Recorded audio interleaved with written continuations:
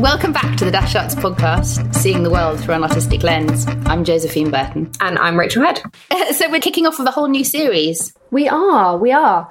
Our new series is going to be on storytelling and how and why we tell certain stories. And this episode in particular is going to look at the sort of origins of storytelling through the lens of epic poetry and great epics. You know, this whole journey was sort of inspired by our work with the Aeneid. Is that fair to say? Yeah, I think that's completely fair. Which in turn was completely inspired by my amazing encounter with Maruf, which is almost like 5 years ago that I met Maruf. He told me his extraordinary story of moving to Europe as a refugee. And the story sat with me for ages, and I didn't have the form. I didn't know how to tell the story properly in a way that would be universal. And then I remembered the story of the Aeneid and that epic oral story. Well, it's not really oral, as we'll probably talk about. It's sort of in the spirit of oral poetry. And that story suddenly became the way that I could tell Maruf's story, but it isn't just about him. It's about so many other refugees.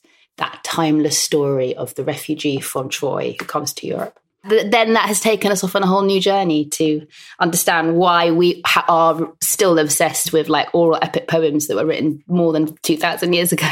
And where we are now today with storytelling, I think is really interesting. I've gone on a sort of a journey with this podcast of initially thinking that like storytelling in its original oral ancient form was a bit of a dead art, wasn't really around anymore. And I now know, having talked to so many people and done the research, that that's not true.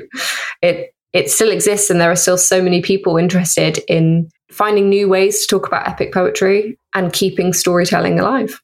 I can't wait to hear about all your adventures. Do you have a favourite epic poem? Ooh, I think for me, genuinely over the course of this episode, I've gone from loving the Odyssey to thinking that maybe I only love the Odyssey because it's the one I've come into contact with the most in contemporary life. And actually, do I really just love Beowulf? Because that's the one that I've chosen to read for myself, whereas the Odyssey is something that I've come across constantly. So I've had a bit of an existential crisis about it. Sorry that we've precipitated one. I couldn't really answer that question other than saying I'd have to say the Aeneid. Only because I'm so in the thick of it. Like, you know, I'm living and breathing this show. I'm 2 months out from the production premiering in London. So it's all I'm thinking about. But I reckon I quite like it because it's quite a kind of meta epic poem. Like, it's quite a self-conscious one. You know, it's written in the style of, they have a storyteller at the heart of it who's written into the story as an oral storyteller. But it's sort of, there's something about the layers on layers of that I kind of adore. So I guess that's a sort of double answer. I'm in it. I can't really think of anything other than the Aeneid, but it's also pretty cool. I mean, it is, but I'm also going to ask you again in 2 months, and we'll see whether you just felt like you're hostage by it, and now you're like, oh, I do like other epics. Yeah, I might have just suddenly decided I'm just gonna find the shortest poem out, one that lasts everything. You know, like three, a couple of lines, a couple of people. No journeys. We don't need journeys. So I'm going to jump straight into our interview. Great.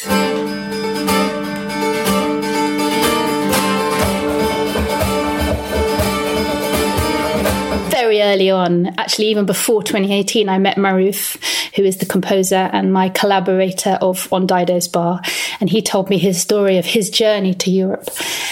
I really wanted to tell that story of how he travelled to Europe and what the experience was like for him as a refugee, and for so many people during that time, particularly during 2018, when we had such a significant refugee crisis, from the kind of fallout, from the ongoing fallout from Syria.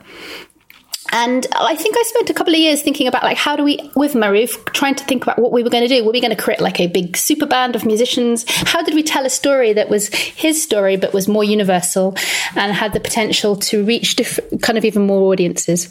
And it was during the summer of 2019 that I remembered the epic poem of the Aeneid, and sort of had a kind of eureka moment, going, that is how we tell Maruf's story. We tell his story through this prism of through the epic story of this Trojan hero Aeneas, who makes their way to Europe, and who is himself a refugee, but also the kind of foundational hero of Western Europe. The Aeneid is a kind of classic epic story and epic poem, and I was thinking, well, one of the things that I love about like the epic poem is that they can be found across languages and across countries, and like the Aeneid is one of many. And there, you start googling epic poems, and then there's the Gilgamesh, which I think is like the oldest one, which is Iraqi, and then there's the Mahabharata and the Shahnameh, which is Persian, and then like the Georgians have them, the Armenians, the Finns, like they all have their epic poems, and I sort of love its sort of universality. And they all have, I mean, again, I'm totally like Cod's history. I hope we are going to get someone who could tell us about it in better detail than me, but there's not an enormous amount that links them, other than the fact they're quite often quite long, and quite a lot of them involve trips to the underworld, which is in the Aeneid, and quite a lot of them involve kind of big epic battles and wars and journeys and kind of relationships of gods and men and heroes. But the thing I was thinking about this morning was the thing I've always loved about epic stories is the fact that almost all of them have a history in oral storytelling, like before they were written down.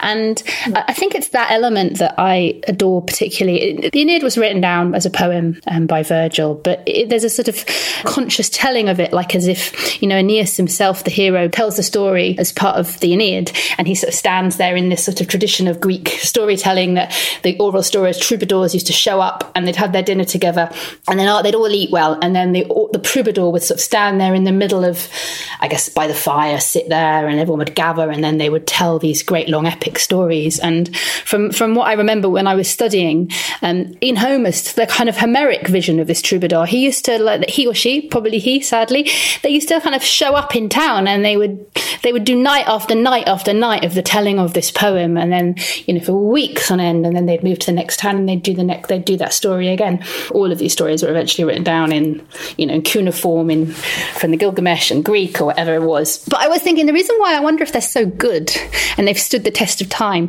is because they've been so heavily road tested.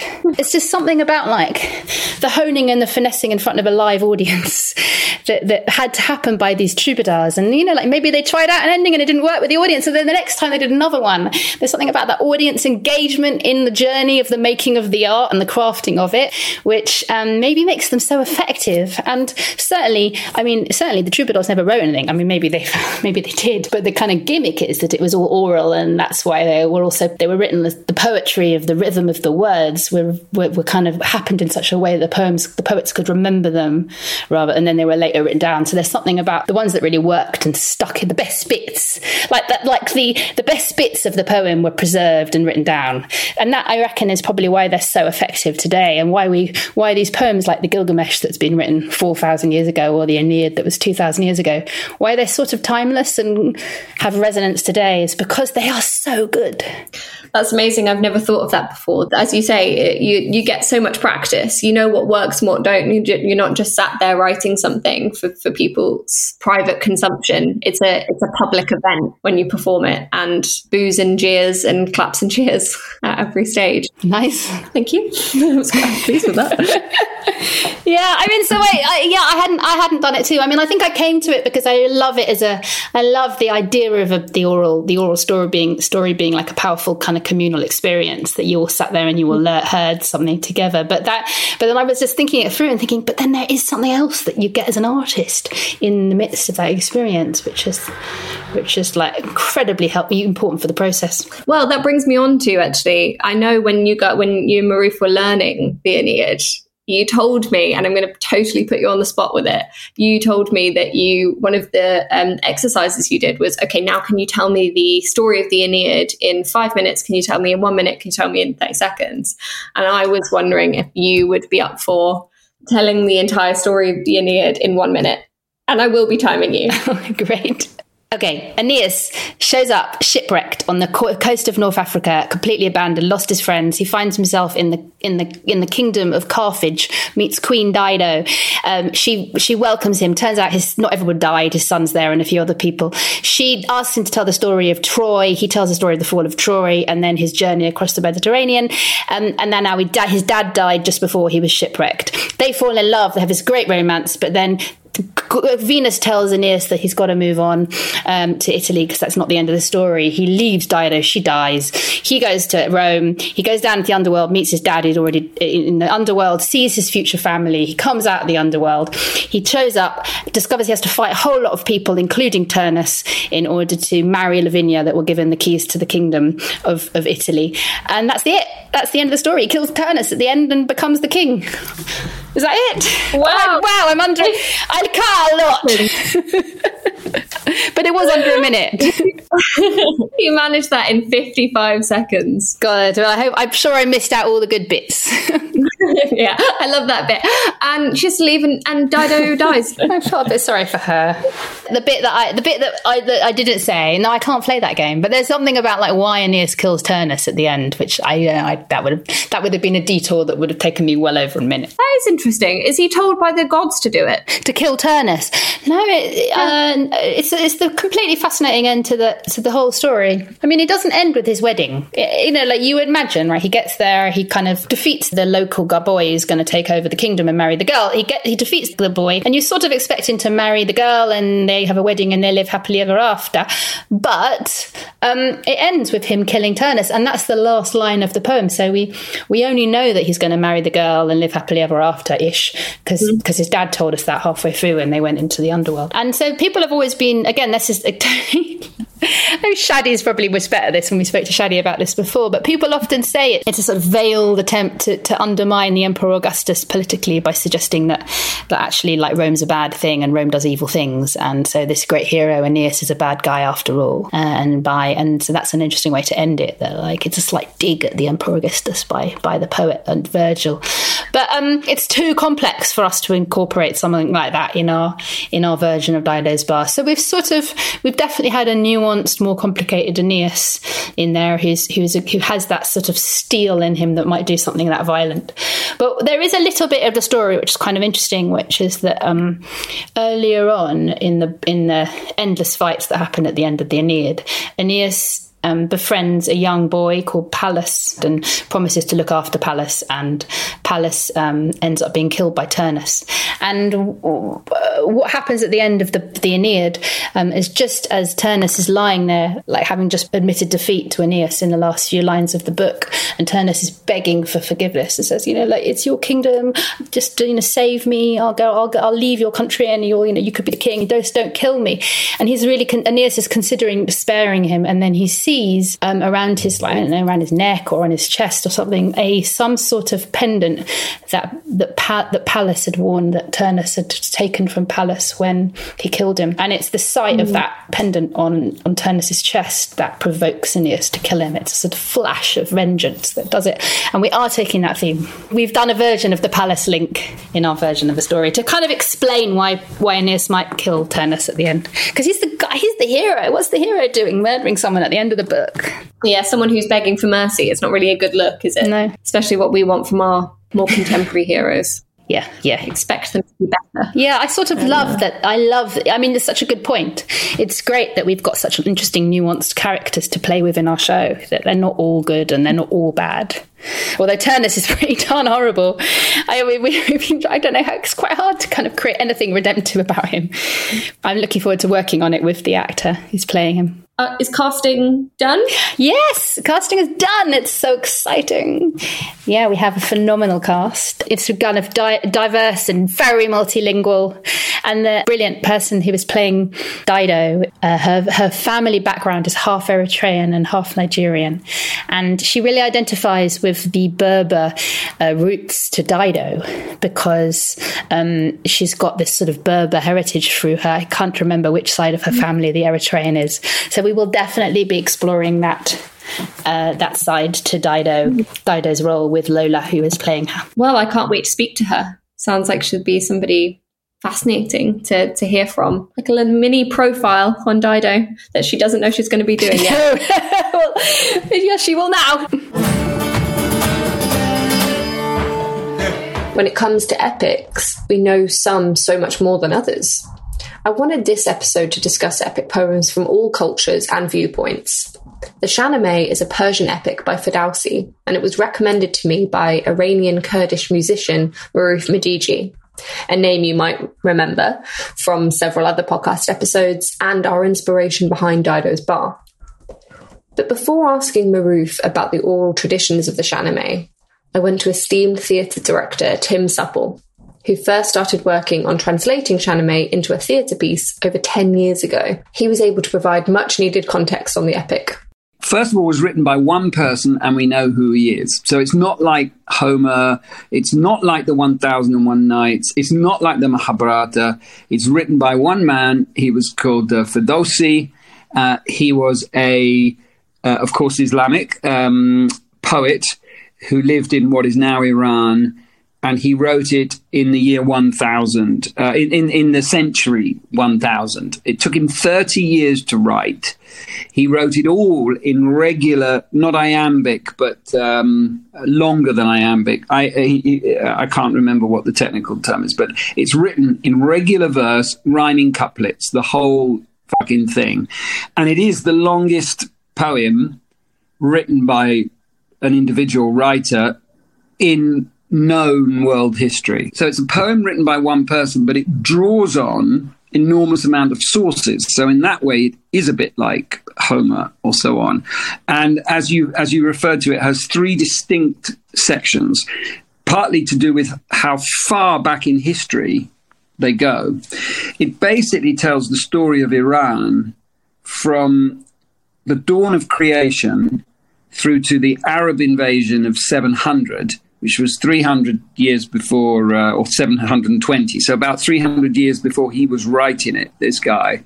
And the Arab invasion or the Arabic invasion, the Islamic Arab invasion in around the year 700 is placed in the epic as the end of Iran's glory days. But I'm sure you know this. Shahnameh means Book of Kings, and it is essentially the Iranian story told through the prism of the story of the Iranian throne.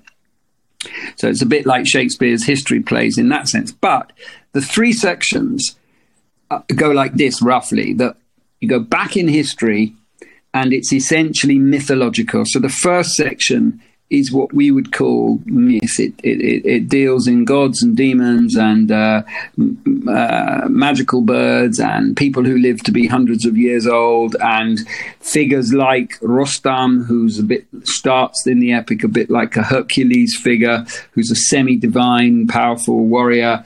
So it deals very much in prehistory and mythological. Then there's a second section which we would call legend, which roughly speaking is a bit more like the Arthurian legends. It's got some very famous characters from Iranian history, but from too early in Iranian history for things to be clear about them, like Zoroaster, like Alexander the Great comes in, like some King Qaboos, and again, Rostam, who carries through this time. So this is more like legends, more like great deeds, epic battles, romance, a lot more romance section, and kind of ethical struggles between families and within families and so on. And the third section is more like we would call chronicle, and is a bit more like the Elizabethan plays about history. You know, there's sections in the third section that remind me very much of Marlowe, Edward II, of some of Shakespeare's more raw and bloody plays, that Roman plays perhaps, like Titus Andronicus and so on. So the three sections kind of divide up roughly like that. And then another thing, just the last thing to mention, is that it is also spawned a whole performance art form, which I don't know whether this was mentioned to you, the Nakali. So the Nakali are solo storytellers who exist only to tell stories of Shahnameh. And they are the major theatrical, there's two major theatrical forms that came out of the Iranian Persian world.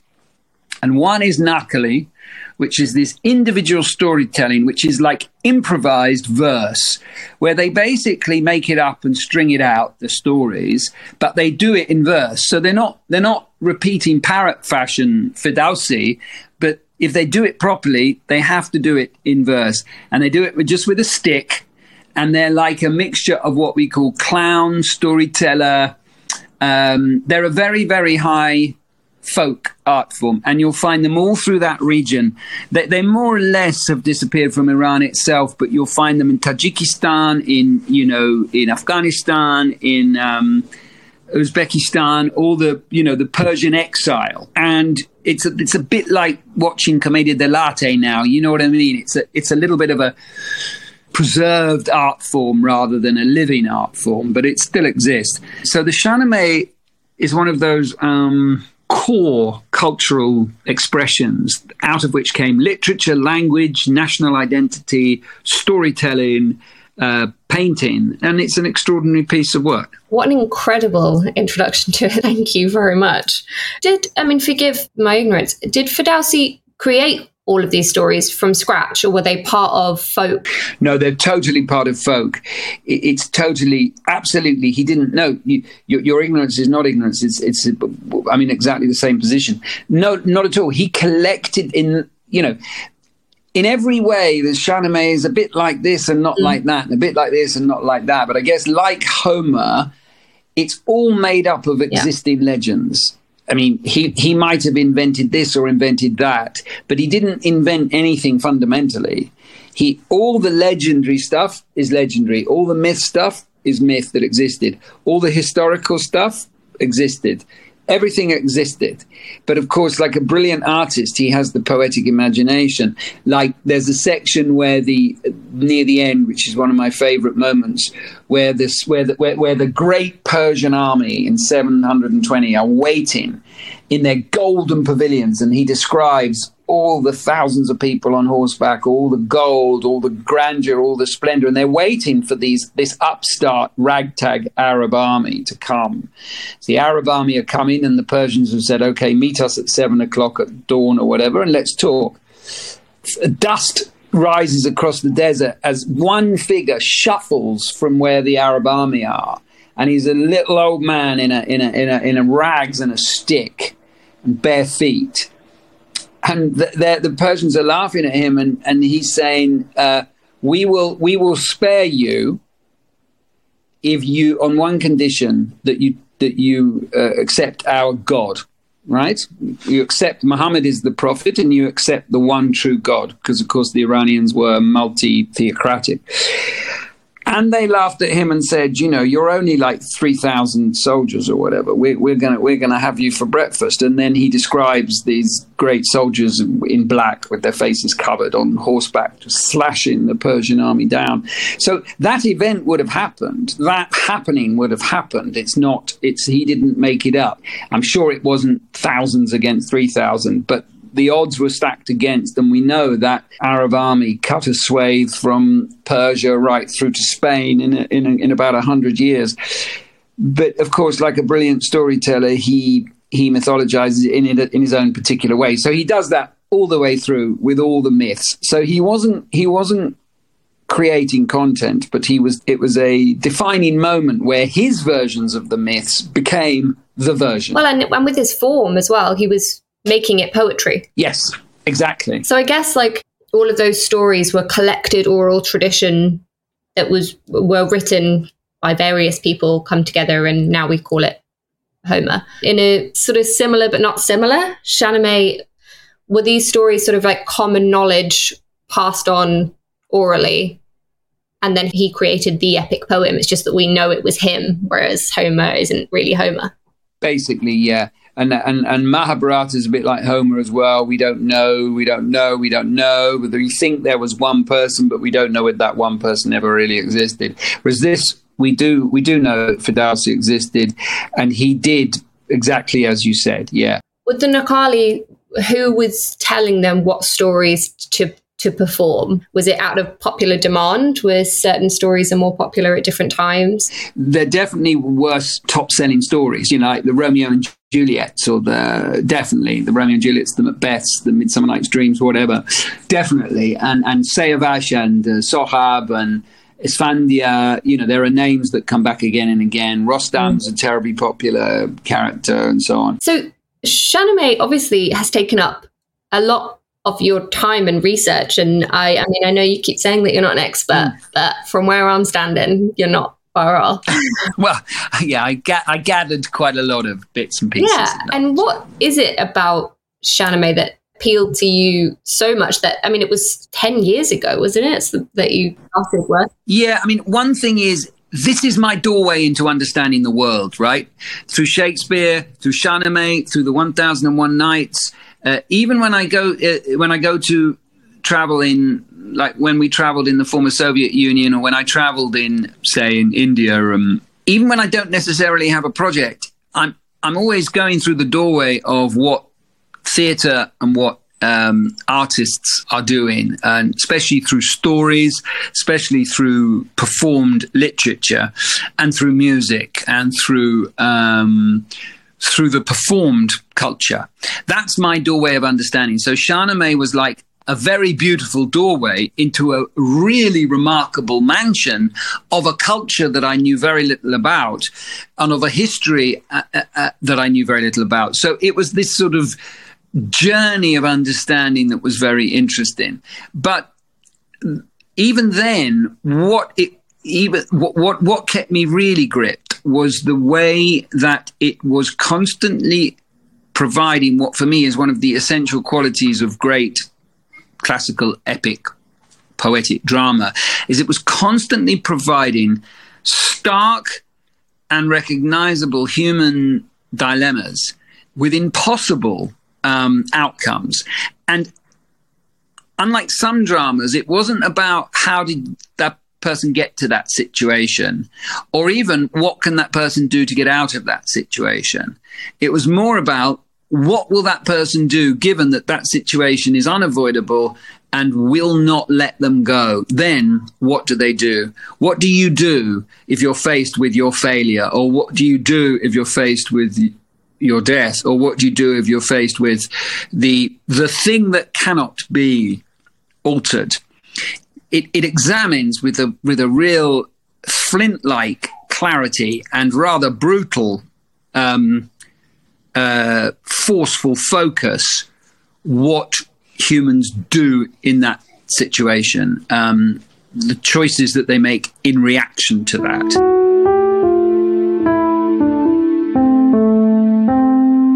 Do you remember when we were doing the Oxford Contemporary Music? I came to your workshop with you that you ran on Middle Eastern music and the difference in the instruments. And you gave this incredible talk at the beginning, and you had a whiteboard and you were drawing out, and you said the difference between the Western and Eastern sort of musical patterns is that you can see in Western music that it's a straight line, and you have this beat and this beat and this beat and this beat, and then in Eastern you drew a circle and you said here are the beats, here, but it goes round. It doesn't finish where you expect it to finish, and it really stayed with me. And I really thought about it when I was looking at these different types of narratives and these ways of storytelling. In some ways, the stories don't end in a way that we're used to stories just finishing, there being a definitive end, and we understand why we've come to that end. You don't necessarily have that in Eastern storytelling.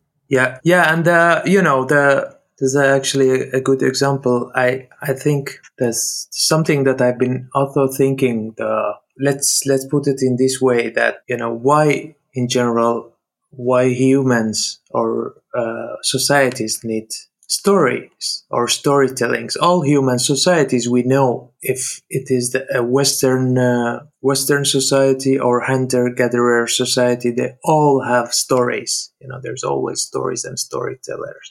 The role of stories cross-culturally appears to be a way of incorporating cultural norms and lessons and helping people work out what they need to do, or and what or how the things as done before. So So storytelling is almost always dictated by adults to the children's, to tell them, the way of living. I think that this is not 100% true, but as Western children grows up, they are raised to see themselves as individuals in a culture of individualism, and this perception of the self in the world is unique. That comes probably, goes back to the ancient Greek. But from the East, things are a bit different, And of course, if we're talking about China and Far East, probably there's more differences. But the things is that the Eastern cultures are not much emphasized on the individualism. So the heroes, the stories, as it is like the music. So in the East, they are full of ornaments, details, small happenings, which goes. Of course, we have this also in the Western tales and Western storytellings or epics, but I think they are more straightforward, much more clear in sense than the Eastern stories. Eastern storytelling then is more about the collective, whereas Western storytelling is raising up one person. Is that correct? Yeah, I think I think it's in a way that makes very much sense. I mean, it comes again until the nowadays. Nowadays, storytelling continues. You see the Hollywood movies. The Western movies is we have still that the hero, the one who comes and saves everyone, the happy ending. So it's very much. And then if you look at the Eastern movies, it's not more about a person, the one who saves. So it's more layers onto it, and those layers are related to the people around and society around that he lives in or she lives in.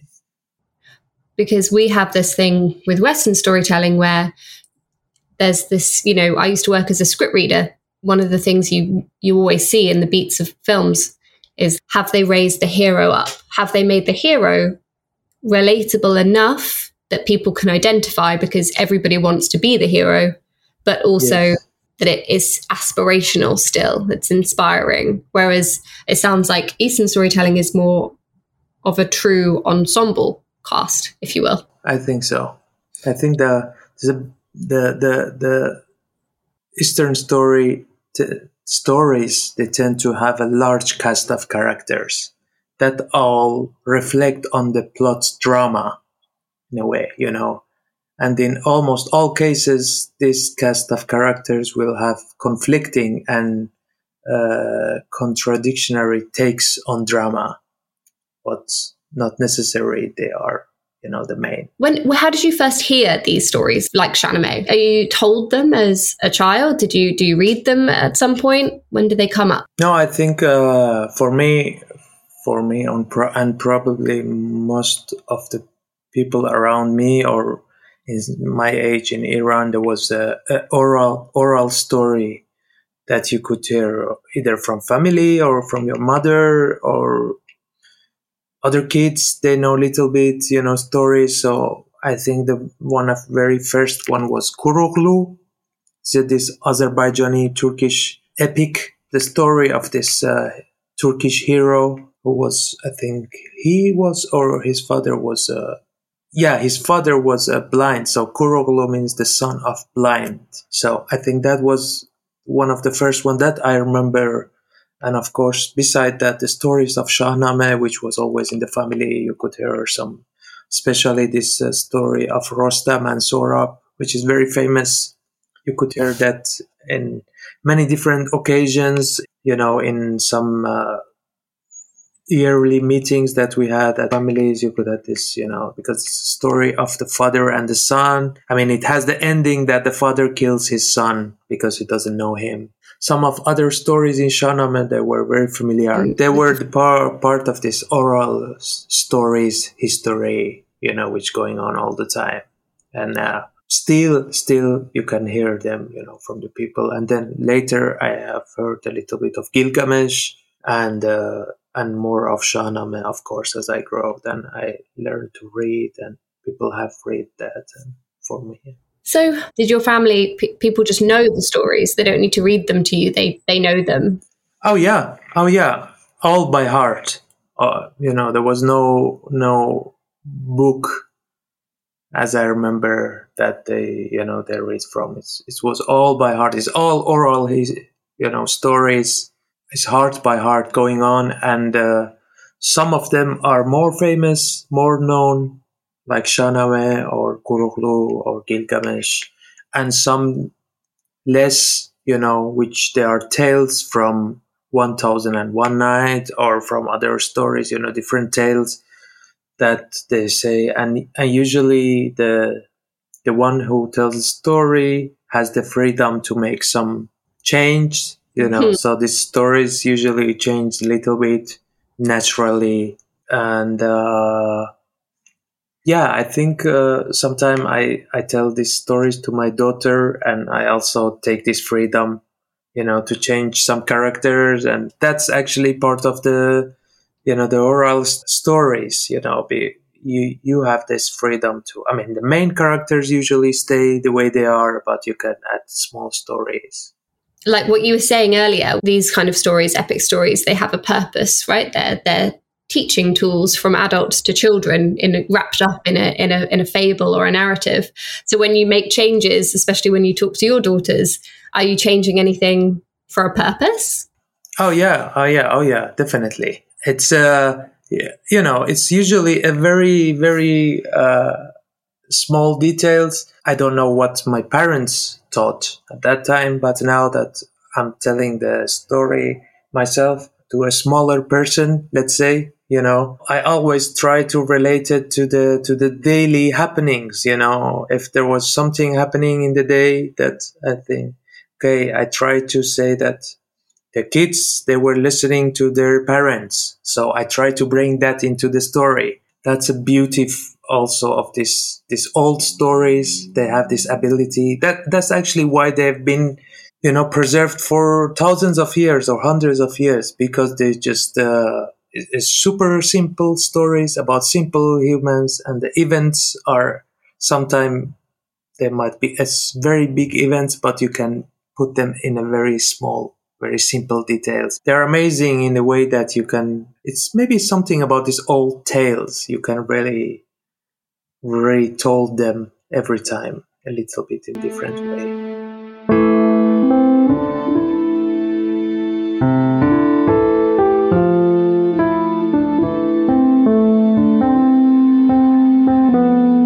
The enduring nature of epics from all over the world got me thinking about the epics we know best and why we know them best. I can't remember when I was first introduced to the Iliad and the Odyssey, but they're certainly the epic poems I've come into contact with the most. Almost everyone will have read or seen an adaptation, from James Joyce's Ulysses to Brad Pitt's Troy. It's been told and retold. Tajinder Singh is a scriptwriter working on an adaptation of the Odyssey run by Public Acts. I thought he might be able to tell me why we keep remaking these same two Homeric epics, and about why some epics stand the test of time better than others. The project I'm working on is an adaptation of the Odyssey, and I'm going to be working on a section of it. This is an adaptation that is taking place across the country with numerous partners. Each one of these partners will be taking one episode each from the Odyssey, putting it on in a particular venue. So we've got the first episode, which is going to be taking place in Stoke-on-Trent, which is looking at the Lotus Eaters. And then the second episode, which I'm going to be working on in partnership with Doncaster Cast Theatre, is the Cyclops. The third episode is Aeolus and the Four Winds at Trowbridge Town Hall in Wiltshire. And then the fourth one, Scylla and Charybdis and the Cattle of Helios, is going to be up in Sunderland.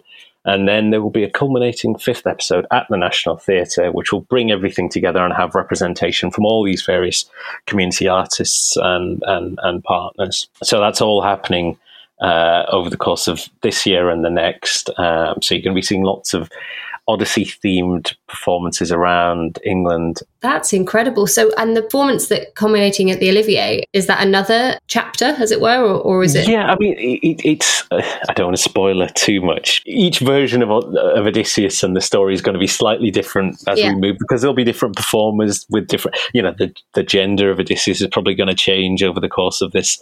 What should we call it? Homerian pass the parcel around the country.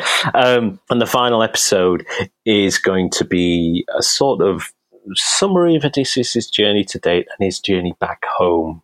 His, her, or their journey back home. It sounds spectacular, and especially because that's the way that the Odyssey evolved or was told, all of these epic poems told in different places and adapted slightly for each place they were going to. That is the fact. I think evolution is a really good way of looking at this text, because we say it was written by Homer. We don't know if there was this one Homer figure. I think there were multiple Homer figures, and then it wasn't kind of written down until probably 1,000 years, if not more. Yeah. After the stories first emerged, and probably then accreted these new stories as it went along. I'm working off the E.V. Rue version, which I think is the old Penguin Classics. Correct me if I'm wrong. I think it launched the old Penguin paperback classics. So mine I'm working off a really old school version. Yeah. And it's the book that I read when I was at school. So it's been a weird journey back into my past, which is not like 3,000 years old. It wasn't that long ago that I was at school. I think it's quite interesting kind of looking at it now, because it's tempting to look at that translation as quite straight-laced, perhaps. Mm. But even then, I find it quite intriguing, because there are, and I think this will pop up quite a bit. The Odyssey is wild. It's a text that I kind of find fascinating, that it sort of became this curriculum text during the 19th century and was sort of fitted into this idea of a Western canon. Yeah. Because there are so many ways that it doesn't quite fit that mold, and it requires a lot of cognitive flexibility to make it straight-laced. That's a great phrase. Yeah, the canon of Western literature when it was an oral text. This English classic when it's ancient Greek. I know English kind of has its roots in a lot of Greek, but there's something there. It's not prim. It's not very straight-laced and Victorian. There's violence, there's sex all the way through it. Mm. And also that it's taking place on the kind of eastern edge of Europe. Troy is in Turkey. Ethiopia is mentioned, and I think a lot of the source texts for it probably come from the Middle East as well. So I find it this fascinating text that is all about travel and crossing borders, and this kind of fluidity of stories and peoples in this kind of Mediterranean region. And we probably are aware of the Odyssey because it had that kind of, it was centralized as part of this Western canon in a way that other epics perhaps weren't. But writers and audiences have responded to it ever since. There's been so many different versions of the Odyssey. I think there's the version of the Odyssey in space, Ulysses 61 or something. I remember now, a television adaptation when I was a kid. James Joyce. Kirk Douglas has played Odysseus, which I never knew. He played him as Ulysses, the other version. But and I think the Coen Brothers and things like that it's continually being reinvented, and the fact that the Odyssey is part of our lexicon. We use it. Even when we're not referring to Odysseus and Cyclops and stuff. There's probably some software engineer somewhere trying to find a pithy name for a bit of software, and they're going to reach into the Odyssey at some point and go, "Yeah, I'm going to call this camera technology Cyclops." Of course they are. They are. Could you briefly summarize the Odyssey for us? Yeah, the Odyssey tells the story of Odysseus, who's king of Ithaca. There is an island of Ithaca now, but we don't necessarily know whether it's the same Ithaca that he was king of.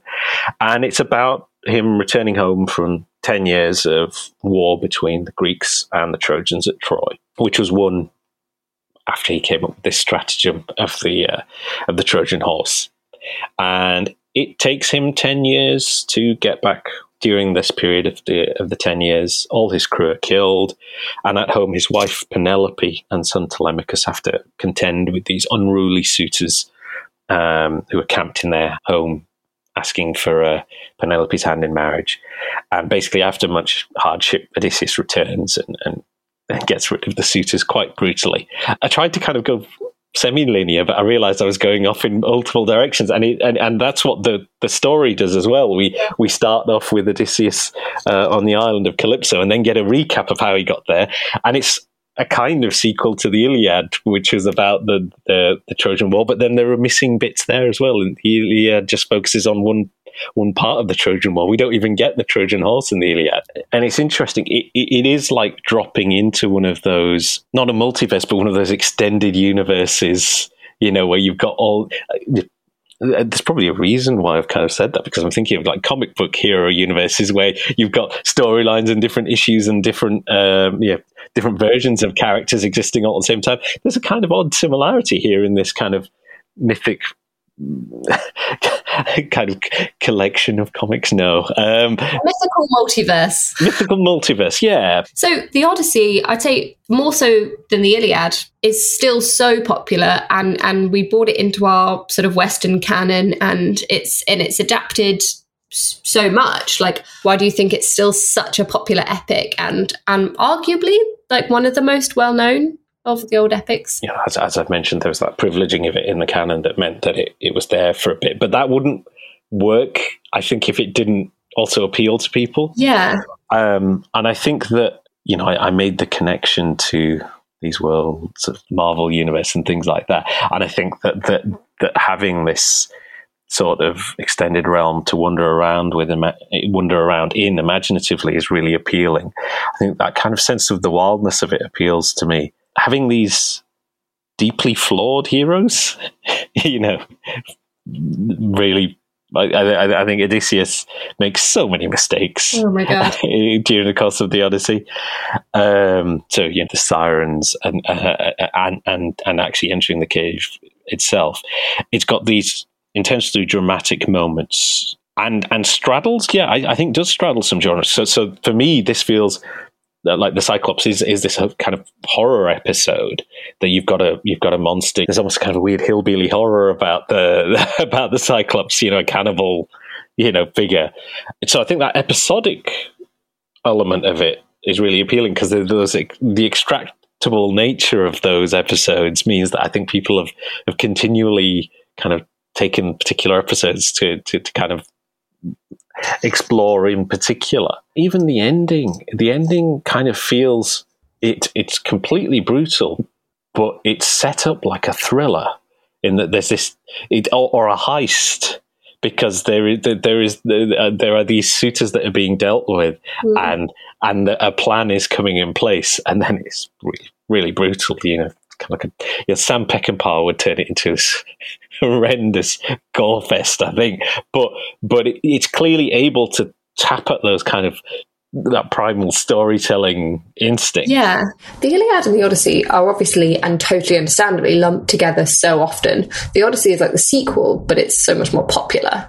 Could be because in the Iliad we're asked to support this strong, uncompromising warrior, which isn't as relatable now, maybe, as wily Odysseus, who has to rely on his wits. What do you think?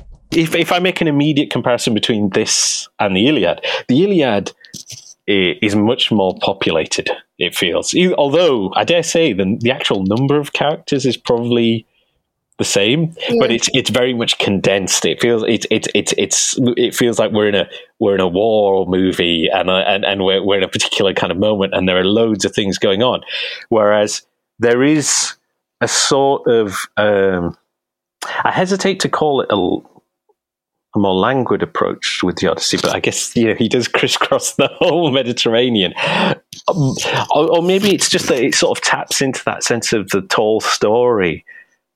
So you go, and then this happened to him, and then that happened to him, and then this happened to him, which makes it feel quite organic. Yeah.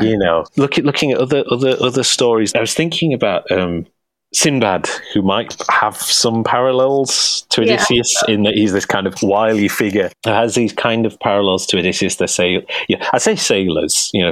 Odysseus is a king who's a farmer who then ends up becoming a sailor, and then is a soldier, and then ends up becoming a kind of sailor by default. And Sinbad, it's been a long time since I've read stories. Again, read stories that have been gathered from multiple sources. We call them, 1001 Nights, Arabian Nights, but actually a lot of the stories from beyond the Arab world. But Sinbad is this equally charming, frustrating figure because he makes so many mistakes, and then he's not necessarily hugely noble by our kind of, shall we say, contemporary standards. I think there's one story where he goes to a land where I think he marries somebody, but the ritual if you become a widower, all widows are taken away and sort of encased in a cave somewhere and given some water and some bread, and they are left there to starve. And this is what happens to Sinbad after he's been married. His wife passes away, and that happens to him. And he gets out of it by basically, when the next poor widower comes and is encased in this cave, he clunks him over the head and steals his water and his bread, and then eventually manages to escape. And I think, wow, our hero. But at the same time, there'll be people, there's a way of thinking, well, he's very wily. Very wily. I mean, we're having the same problem. Well, we were having the same problem with Aeneas. We're trying to adapt it so that he's the sort of hero of this tale, and he's a migrant who's on this journey and trying to find his place. And actually, so much of it, you're just like, this guy, everything he does throughout, you're like, how do we make this sympathetic? I think one of the things that is interesting about Odysseus on the island of the Cyclops, I thought, was that the impetus behind the whole of Public Acts, but I think particularly the Odyssey as this kind of post-COVID affirmation of the power of theatre and community.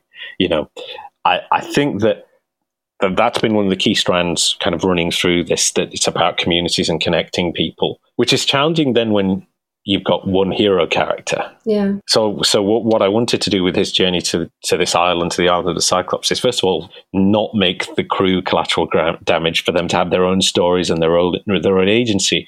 But if the Cyclops represents, to me, kind of like a sociopathic self-entitlement, isolation and privilege, the rules of gods and humans are beyond the Cyclops.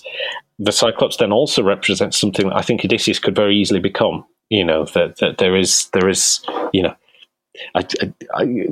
it's really tricky having a central character who's a king. It doesn't necessarily sit well with some of my democratic sensibilities, shall I say? But the great thing is that I think particularly with the text that's been interpreted so much, that I feel like we have a certain amount of leeway to change things. I don't think the hardcore Homer heads are going to be writing lots of message boards saying, "No, I think you'll find actually he's not like the," or at least, well, it'd be great if they did as well. It would bring about debate, but also, we don't know what Homer, if there was such a person, originally wrote. We'll never know exactly. So to say, the reason that these epics still live and breathe in society is because we can adapt them, we can change them. Yeah. I think we should. With yours, how do you even go about taking something that is this oral epic story, poem, designed to be spoken, designed to be performed, then taken from the page and made to live again? How does that process work for you? So I've written a first draft, but that will change a lot. Recognizing that text also needs to be flexible and respond to the community as well. So I consider the text that I'm going to be writing as a template that is just the start of a process of discussion. I was kind of writing it within a Yorkshire dialect that I'd grown up in. So that was a key thing, that the Greeks are going home to Yorkshire, basically, rather than Ithaca. That was a kind of a key element to it. The great joy of working in these kind of archetypal forms is you don't need to push very much for those inferences to arise. And there is something about I'm going to call it, the directness of the epic mode that I really liked, which isn't to say that it means that you don't have subtext, but the way that these stories kind of do, even if they're really long, when characters kind of converse, they get to the point quite quickly. And this is a world where the gods and monsters exist.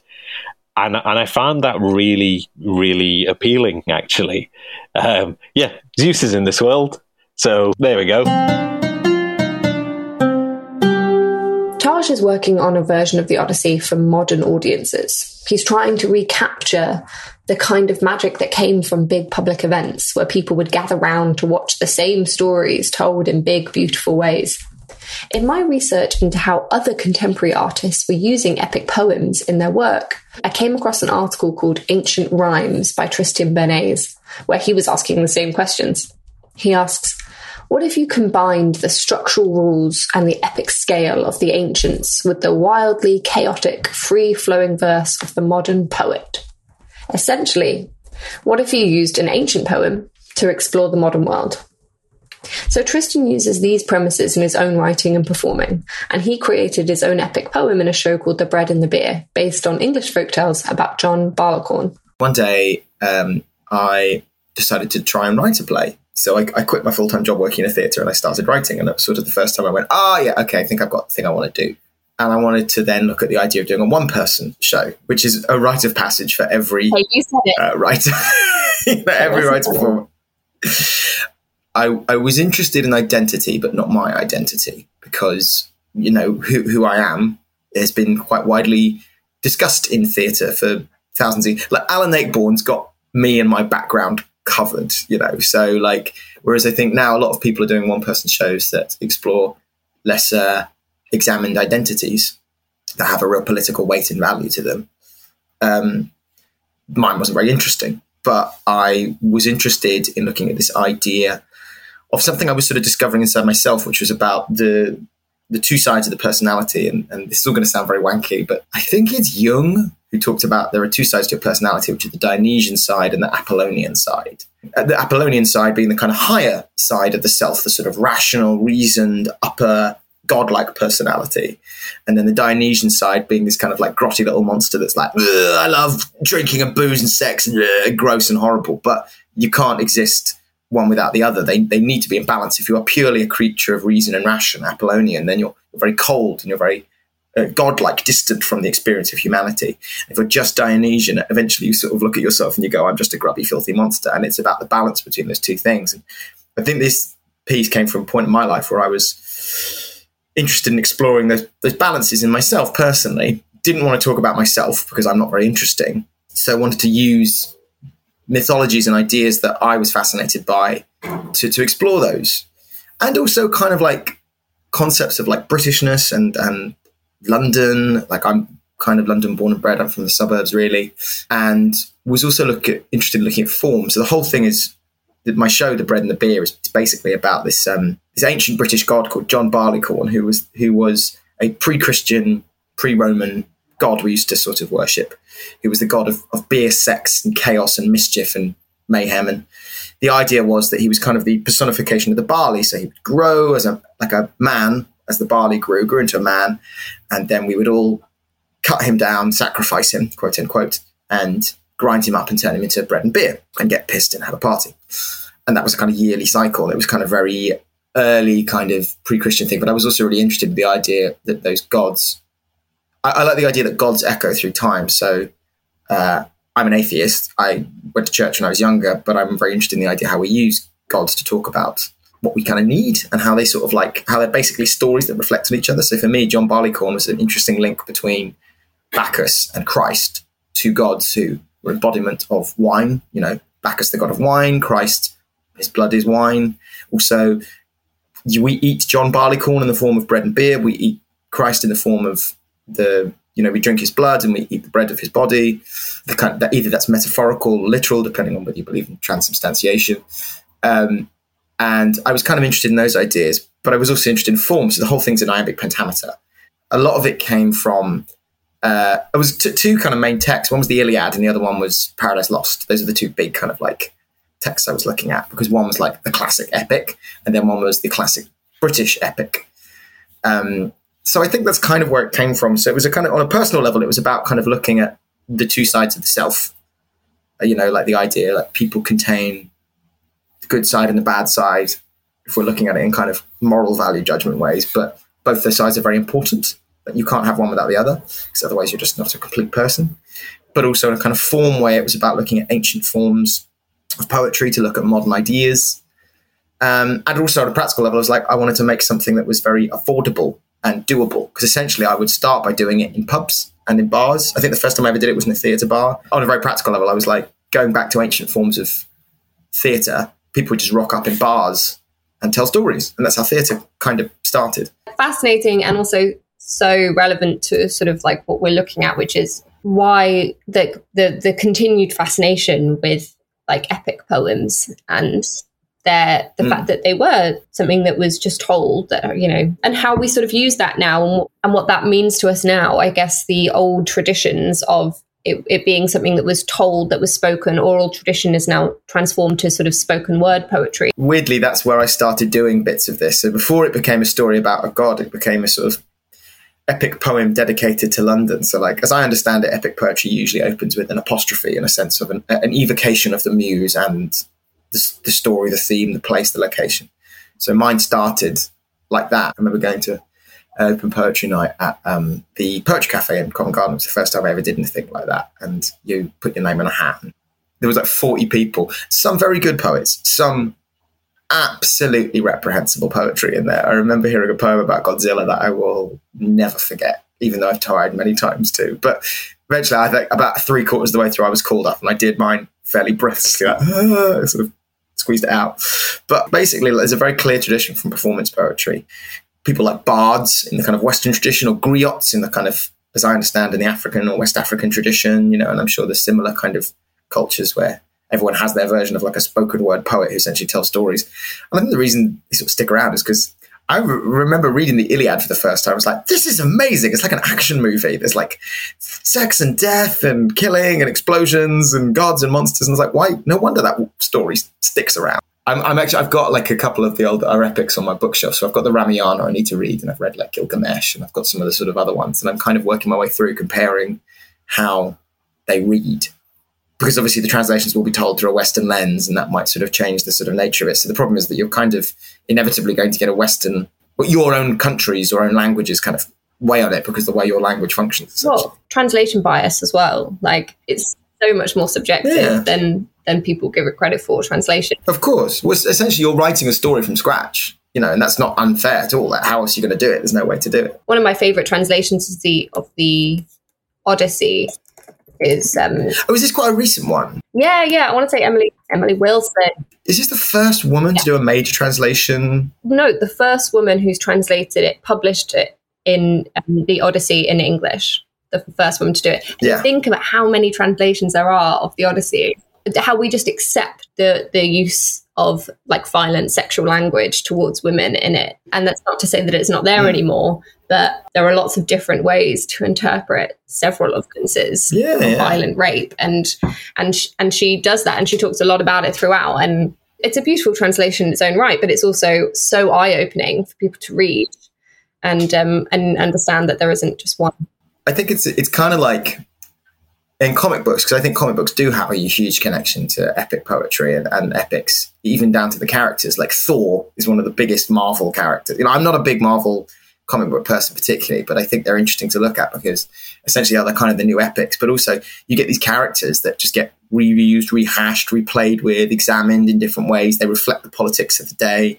Someone like Captain America would obviously have been huge gung-ho in the 50s and is now very different. It's a kind of like, look at that. And I think it's kind of the same. When you read a translation of the Odyssey, you could read the Odyssey 14 different ways and 14 different translators, and each one will bring you just as much of a different element to that story as would a different writer of Batman or a different writer of Superman. So do you have a favorite epic poem? And then within that, do you have a favorite fable or story or chapter? Yeah, I love Paradise Lost, because I think Paradise Lost is kind of the British epic. I think, arguably, there's other ones that you could argue, like the Canterbury Tales is kind of an epic, sort of, in a sense of it's like a long extended poem, but it's very kind of bawdy and domestic. And I don't think for me it really hits what I would consider like an epic. I also love Paradise. I love Paradise Lost. I studied it at school, and I know it's very I think it's very interesting because obviously it's a Christian narrative, but I like the idea that someone went, well, what if we applied ancient forms of Greek storytelling to that story and see what we can play with? You know, Satan is this incredibly dynamic, cool character that's kind of really eye-opening and catching. It's also, I think, the classic thing of the book is, you know, there's 12 books, I think, within it, and only 4 of them are actually worth reading. You know, the rest of there's lots of kind of like, but I love that one. I think the thing is, everyone kind of knows the story of Paradise Lost. Do you know what I mean? Like, it's kind of one. I think what I like about it is it takes something we sort of, for the West at least, take for granted, of like, oh yeah, Garden of Eden, good and evil, apples, Adam and Eve, naked people, suddenly they're scared of being naked, and snakes in the garden, all that kind of jazz. And it looks into the sort of psychology of it. Like, and there's brilliant speeches where Satan argues about whether what he's doing is right. And it's a great line where he says, better to lead in hell than serve in heaven, which I think is such a great line for a villain. It's such a good, like, you know, I'd rather die on my feet than live on my knees kind of thing. I think it's such a good kind of like, fuck you to the universe. He's a great character. He's the best thing in the whole thing. He's the main character. I think the thing about epics is they inherently have a religious quality about them as well. And I think there is something interesting in, so I'm not, like I said, I'm an atheist. I'm not a religious person, but I like using religion and religious ideas to explore where we come from as people, because I think inevitably religions come from an idea of telling a story of how we got here. And, you know, like the Bible is a great story. The second you try and base a system of governance on it, it becomes problematic to the point of cruelty. A couple of years ago, I wrote a series of intertwining monologues called Testament, which was basically taking lesser known Bible characters and updating them in modern day America. Because I was like, the Bible's a great book of stories. It's epic in its nature. It's rambly and shambly, and it's got like gods and monsters. You know, it has literal monsters in it and stuff. You know, I think there is something about all these things that have a kind of epic. The epic also covers the religious and an exploration of where we come from, and I think that's why we kind of keep going back to it. I think maybe that's the difference between spoken word and the epic, is that the spoken word tends to focus on the kind of experience of here and now, whereas the epic tends to is much more metaphysical, if that makes sense. Which is why they're kind of timeless. You know, you look at like Gilgamesh. Gilgamesh is a bonkers story. It's just like, it's just so big. It's just so huge, you know. I mean, I'm interested in where you got your story about John Barleycorn from. Was that written? Yeah, originally I read about it in a sci-fi novel called Pollen by Jeff Noon. He's brilliant, and he wrote this book called Pollen about the pollen count reaching fatal levels. And what you discover is that one of the sort of progenitors of this event is this character called John Barleycorn, who is also a kind of cipher for Satan or the devil or whatever kind of anti-god that you wish to kind of create. And I remember being like, that's fascinating, this character who's kind of a British... I wanted to make a character or play with a character who was like utterly charming, very cool, and very enticing and interesting, but very dangerous at the same time. But you have to go with that kind of thing. I tell you what, I completely forgot the other one that's really big in this, Beowulf. I think that's also one of my faves as well, because that's actually the British epic. Paradise Lost isn't. It's the modern British epic, but Beowulf is. And I remember seeing Benjamin Bagby do Beowulf in Old English, just with him sat on a chair and an Old English harp. And it was electric. It was exactly what it felt. For me, I was like, that's what it must have felt like, 1,500 years ago when they're doing it. That sense of this guy rocking up, telling you this incredible story, and then off, and you kind of going, what just happened? And the pure theatre of just someone talking to you. It's just like being told a story when you're a little kid.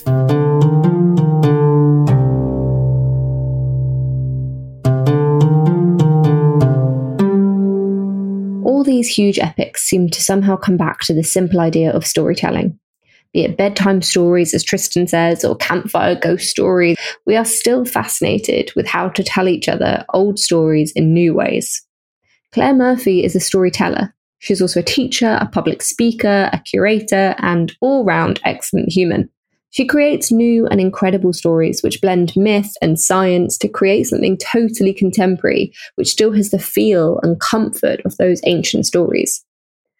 I asked her to share her expertise with me on why we still just love being told a story. The thing is, we have been telling stories, if the evolutionary biologists are right, then we've been telling stories for roughly 100,000 years.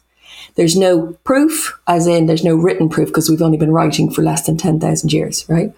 But if you look at, Aboriginal Australians, the original Australians have stories that go back at least 60,000 years. So that's my benchmark. If we've been telling stories that long, then our brains have evolved. The neural connections in our brains have evolved to make meaning out of the world through story. So story is our original internet. It's our information highway. It's our family. It's where we figure out things out, it's how we learn. So when you say, like, why is oral storytelling still important? It's because it's always been there for us. So it's your brain lights up in a way that it doesn't when you're receiving information. And I can go more into that, but there's this whole wonderful sort of fireworks that happen in your brain when you listen to a story versus if I just tell you some facts. Back in the times of ancient myth and the time of oral storytelling, and you had the Nakali, you had bards, troubadours, you had people that would go from town to town and tell these stories, tell these epic poems.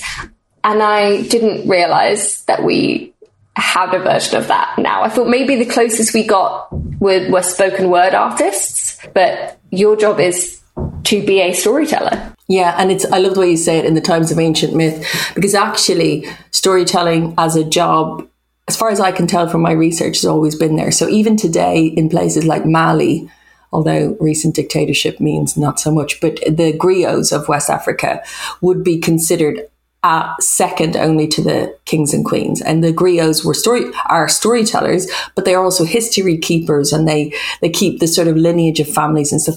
So in each tradition that I've come across, there is somebody whose job it is to be the storyteller. For some people, they get paid sort of by job. In the Irish tradition, they'd have been called, there was a couple of different names for them. There were Shanachie or Scéalaí. And Shanachie were kind of these lore gatherers who go from village to village. And they would, if you saw them coming, you get the fire going and you get some dinner going, tell everybody they're coming. And people would come to your house and it would become a visiting house. And the guest storyteller would tell some stories, but everybody else would participate, and they'd be given their dinner and a bed or something like this. But then there'd be others who travelled around to the kings, to the chieftains, and sat at their tables. And so there is a modern equivalent. We're not an enormous art form, but we are. I've come across it in every country I've been to. There has been a renaissance in many places in storytelling. In around 1980, it started in Brazil, Portugal, Sweden, America, Canada. It's weird that it started in so many places at the same time, independent of each other. Yeah, that is. So a bunch of people just went, why isn't there storytelling? Some of them were librarians, some of them were actors, some of them were artists. They all just turned towards it, and it started to come back up. So it came up sort of as a folk art, and now it straddles both worlds. So it's a folk art as in it's done in pubs and small places where, might have really intimate gatherings, and it's done on a sort of high performance level, the way comedians do it and the way actors and one person shows do it. So you have audiences in places that, me and my friends have been to where you might have 5,000 people in your audience listening to a story. So you've got everything in between. So it's very much a job. So if anybody's listening and is going, oh, I didn't realize it is there. It exists in every country. Some countries have a better developed storytelling scene than others. Can you share with us some of the techniques that go into making your shows? How are they different from theatre or one person shows? So storytelling has a lot in common with theatre, but also is in some ways fundamentally different. So storytelling was the birth of theatre. That's where theatre sort of was born out of.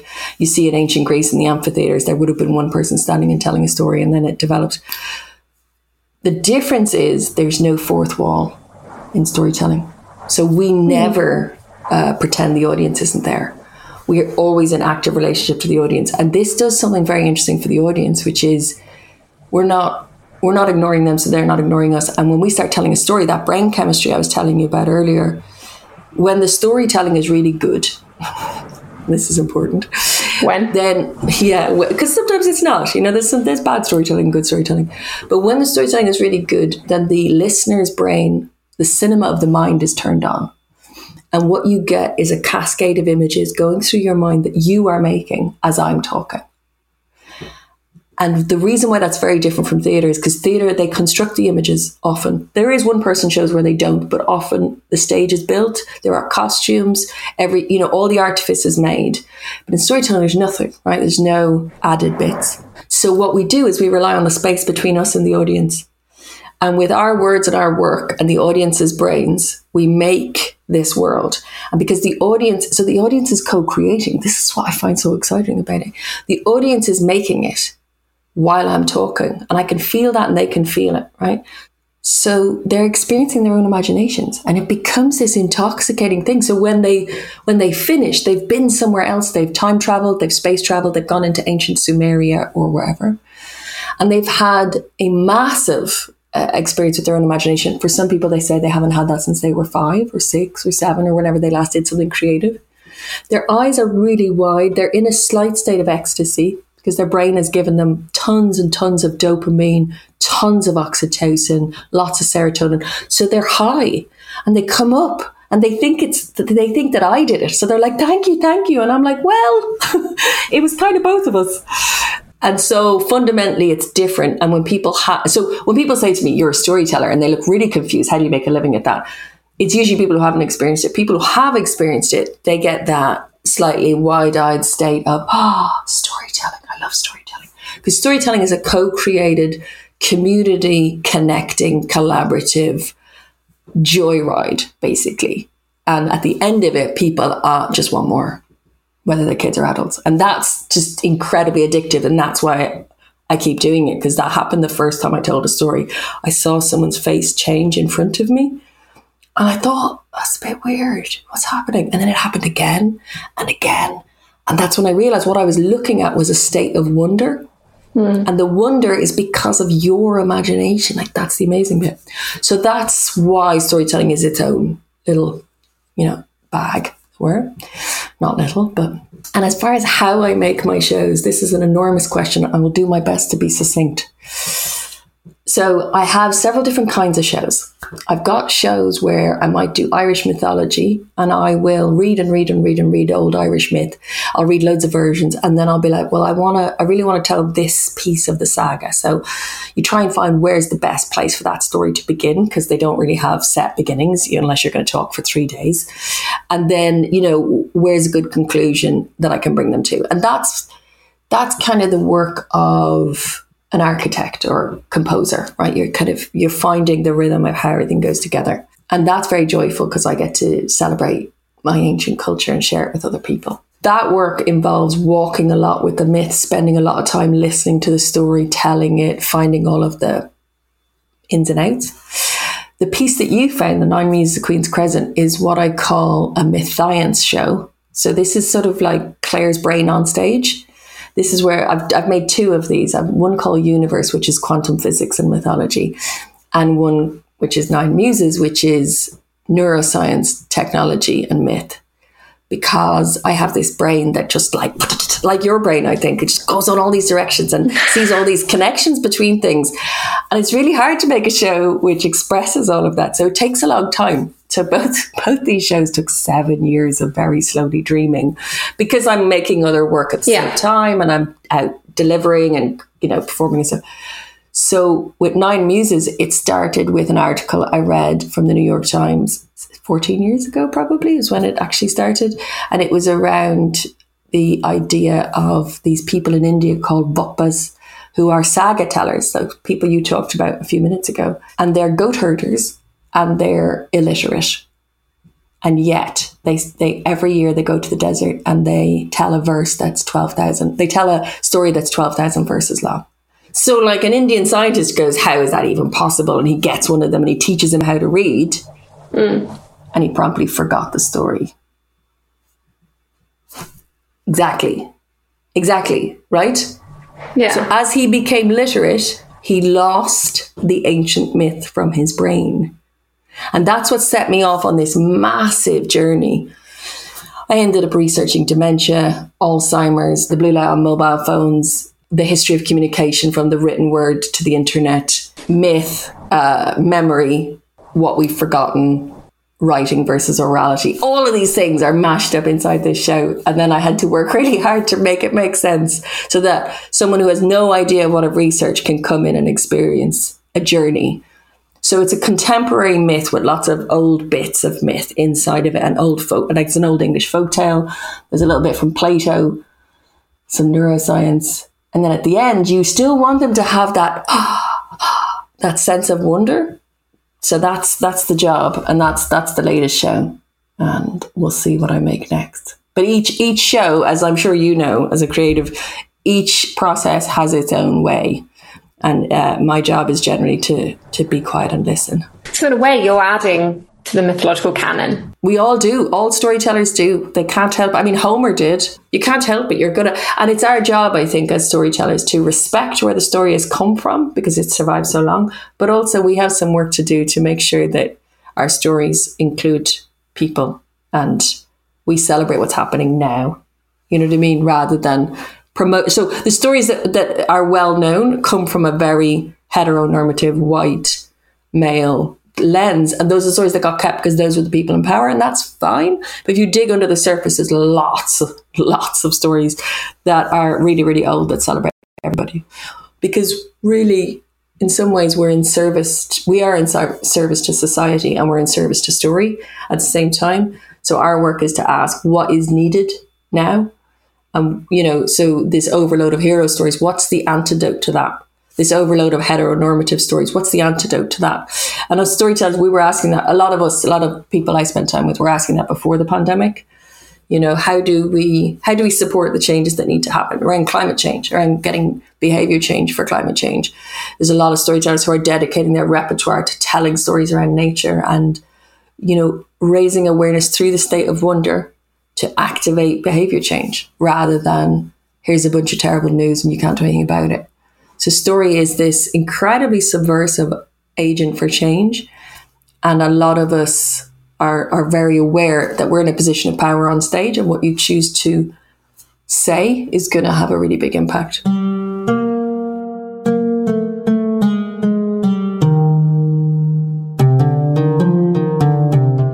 Claire's reflections on responsible storytelling felt like the perfect place to leave this podcast. I want to thank all of my speakers today: Josephine Burton, Tim Supple, Maroof Majidi, Tajinder Singh Heya, Tim Berners, and Claire Murphy. It's been such a pleasure putting this episode together, and we'll be back with more storytelling and mythology for you next month. And for those who wanted to know more about the Shahnameh, we will also release the full interview with Tim Supple. In more Dash news, Dido's Bar will be touring across the UK this autumn. Please check the dates on our website, dasharts.org.uk, for more info. I want to leave you with something a little different today, a story. Playing us out will be Claire Murphy telling us an Irish folk story from the Fionn McCool Cycle of Myth.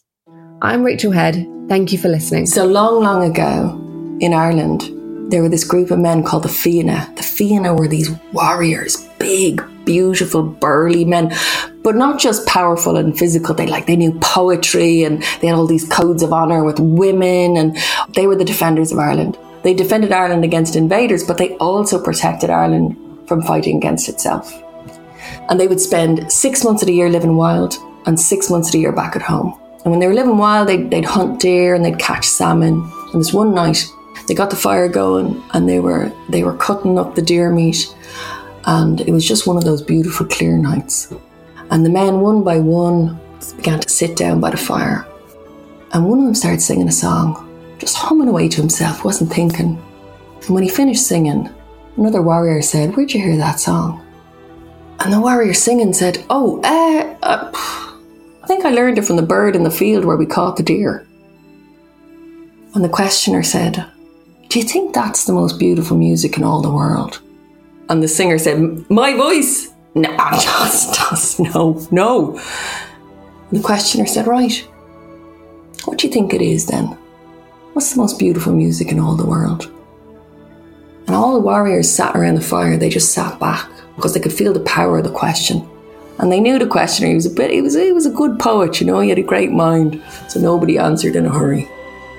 And then one of them said, "Maybe the greatest music in all the world is the sound of the rain as it falls and hits the earth." Questioner said, that's good, that's good. Another one said, no, that's not it. Greatest music in all the world is the sound of the salmon as she jumps from the river and slaps her body against the water. And he said, oh, that's good, that's good. And another one said, that's not it. The greatest music in all the world is the sound of metal when we go into battle and there's blood and fury in the air. And all the men looked at him and he was covered in scars and they all went, oh yeah. And the questioner said, oh, that's good. Another one said, no, that's not it. The greatest music in all the world is the sound of a woman when you've made her truly happy. And they all started laughing because they said, well, you'd know plenty about that. And so they began to throw answer after answer after answer. And it was the giggle of a child. It was the sound of the wind as it moved through the wheat. It was the roar of a fire. And all these beautiful answers given as they sat and they ate and the stars wheeled overhead. And the questioner, whose name was Oisin, he looked around as the sun was coming up. And all the men had answered but one. And it was the captain, Fionn McCool, captain of the Fianna, this man's father. And he said, Fionn McCool, what do you think is the best music in all the world? And the captain looked around and he said, all these answers are good answers, all these men are good men, but for me, the most beautiful music in all the world is the music of what happens every day. Sinead Mushkale, that is my story.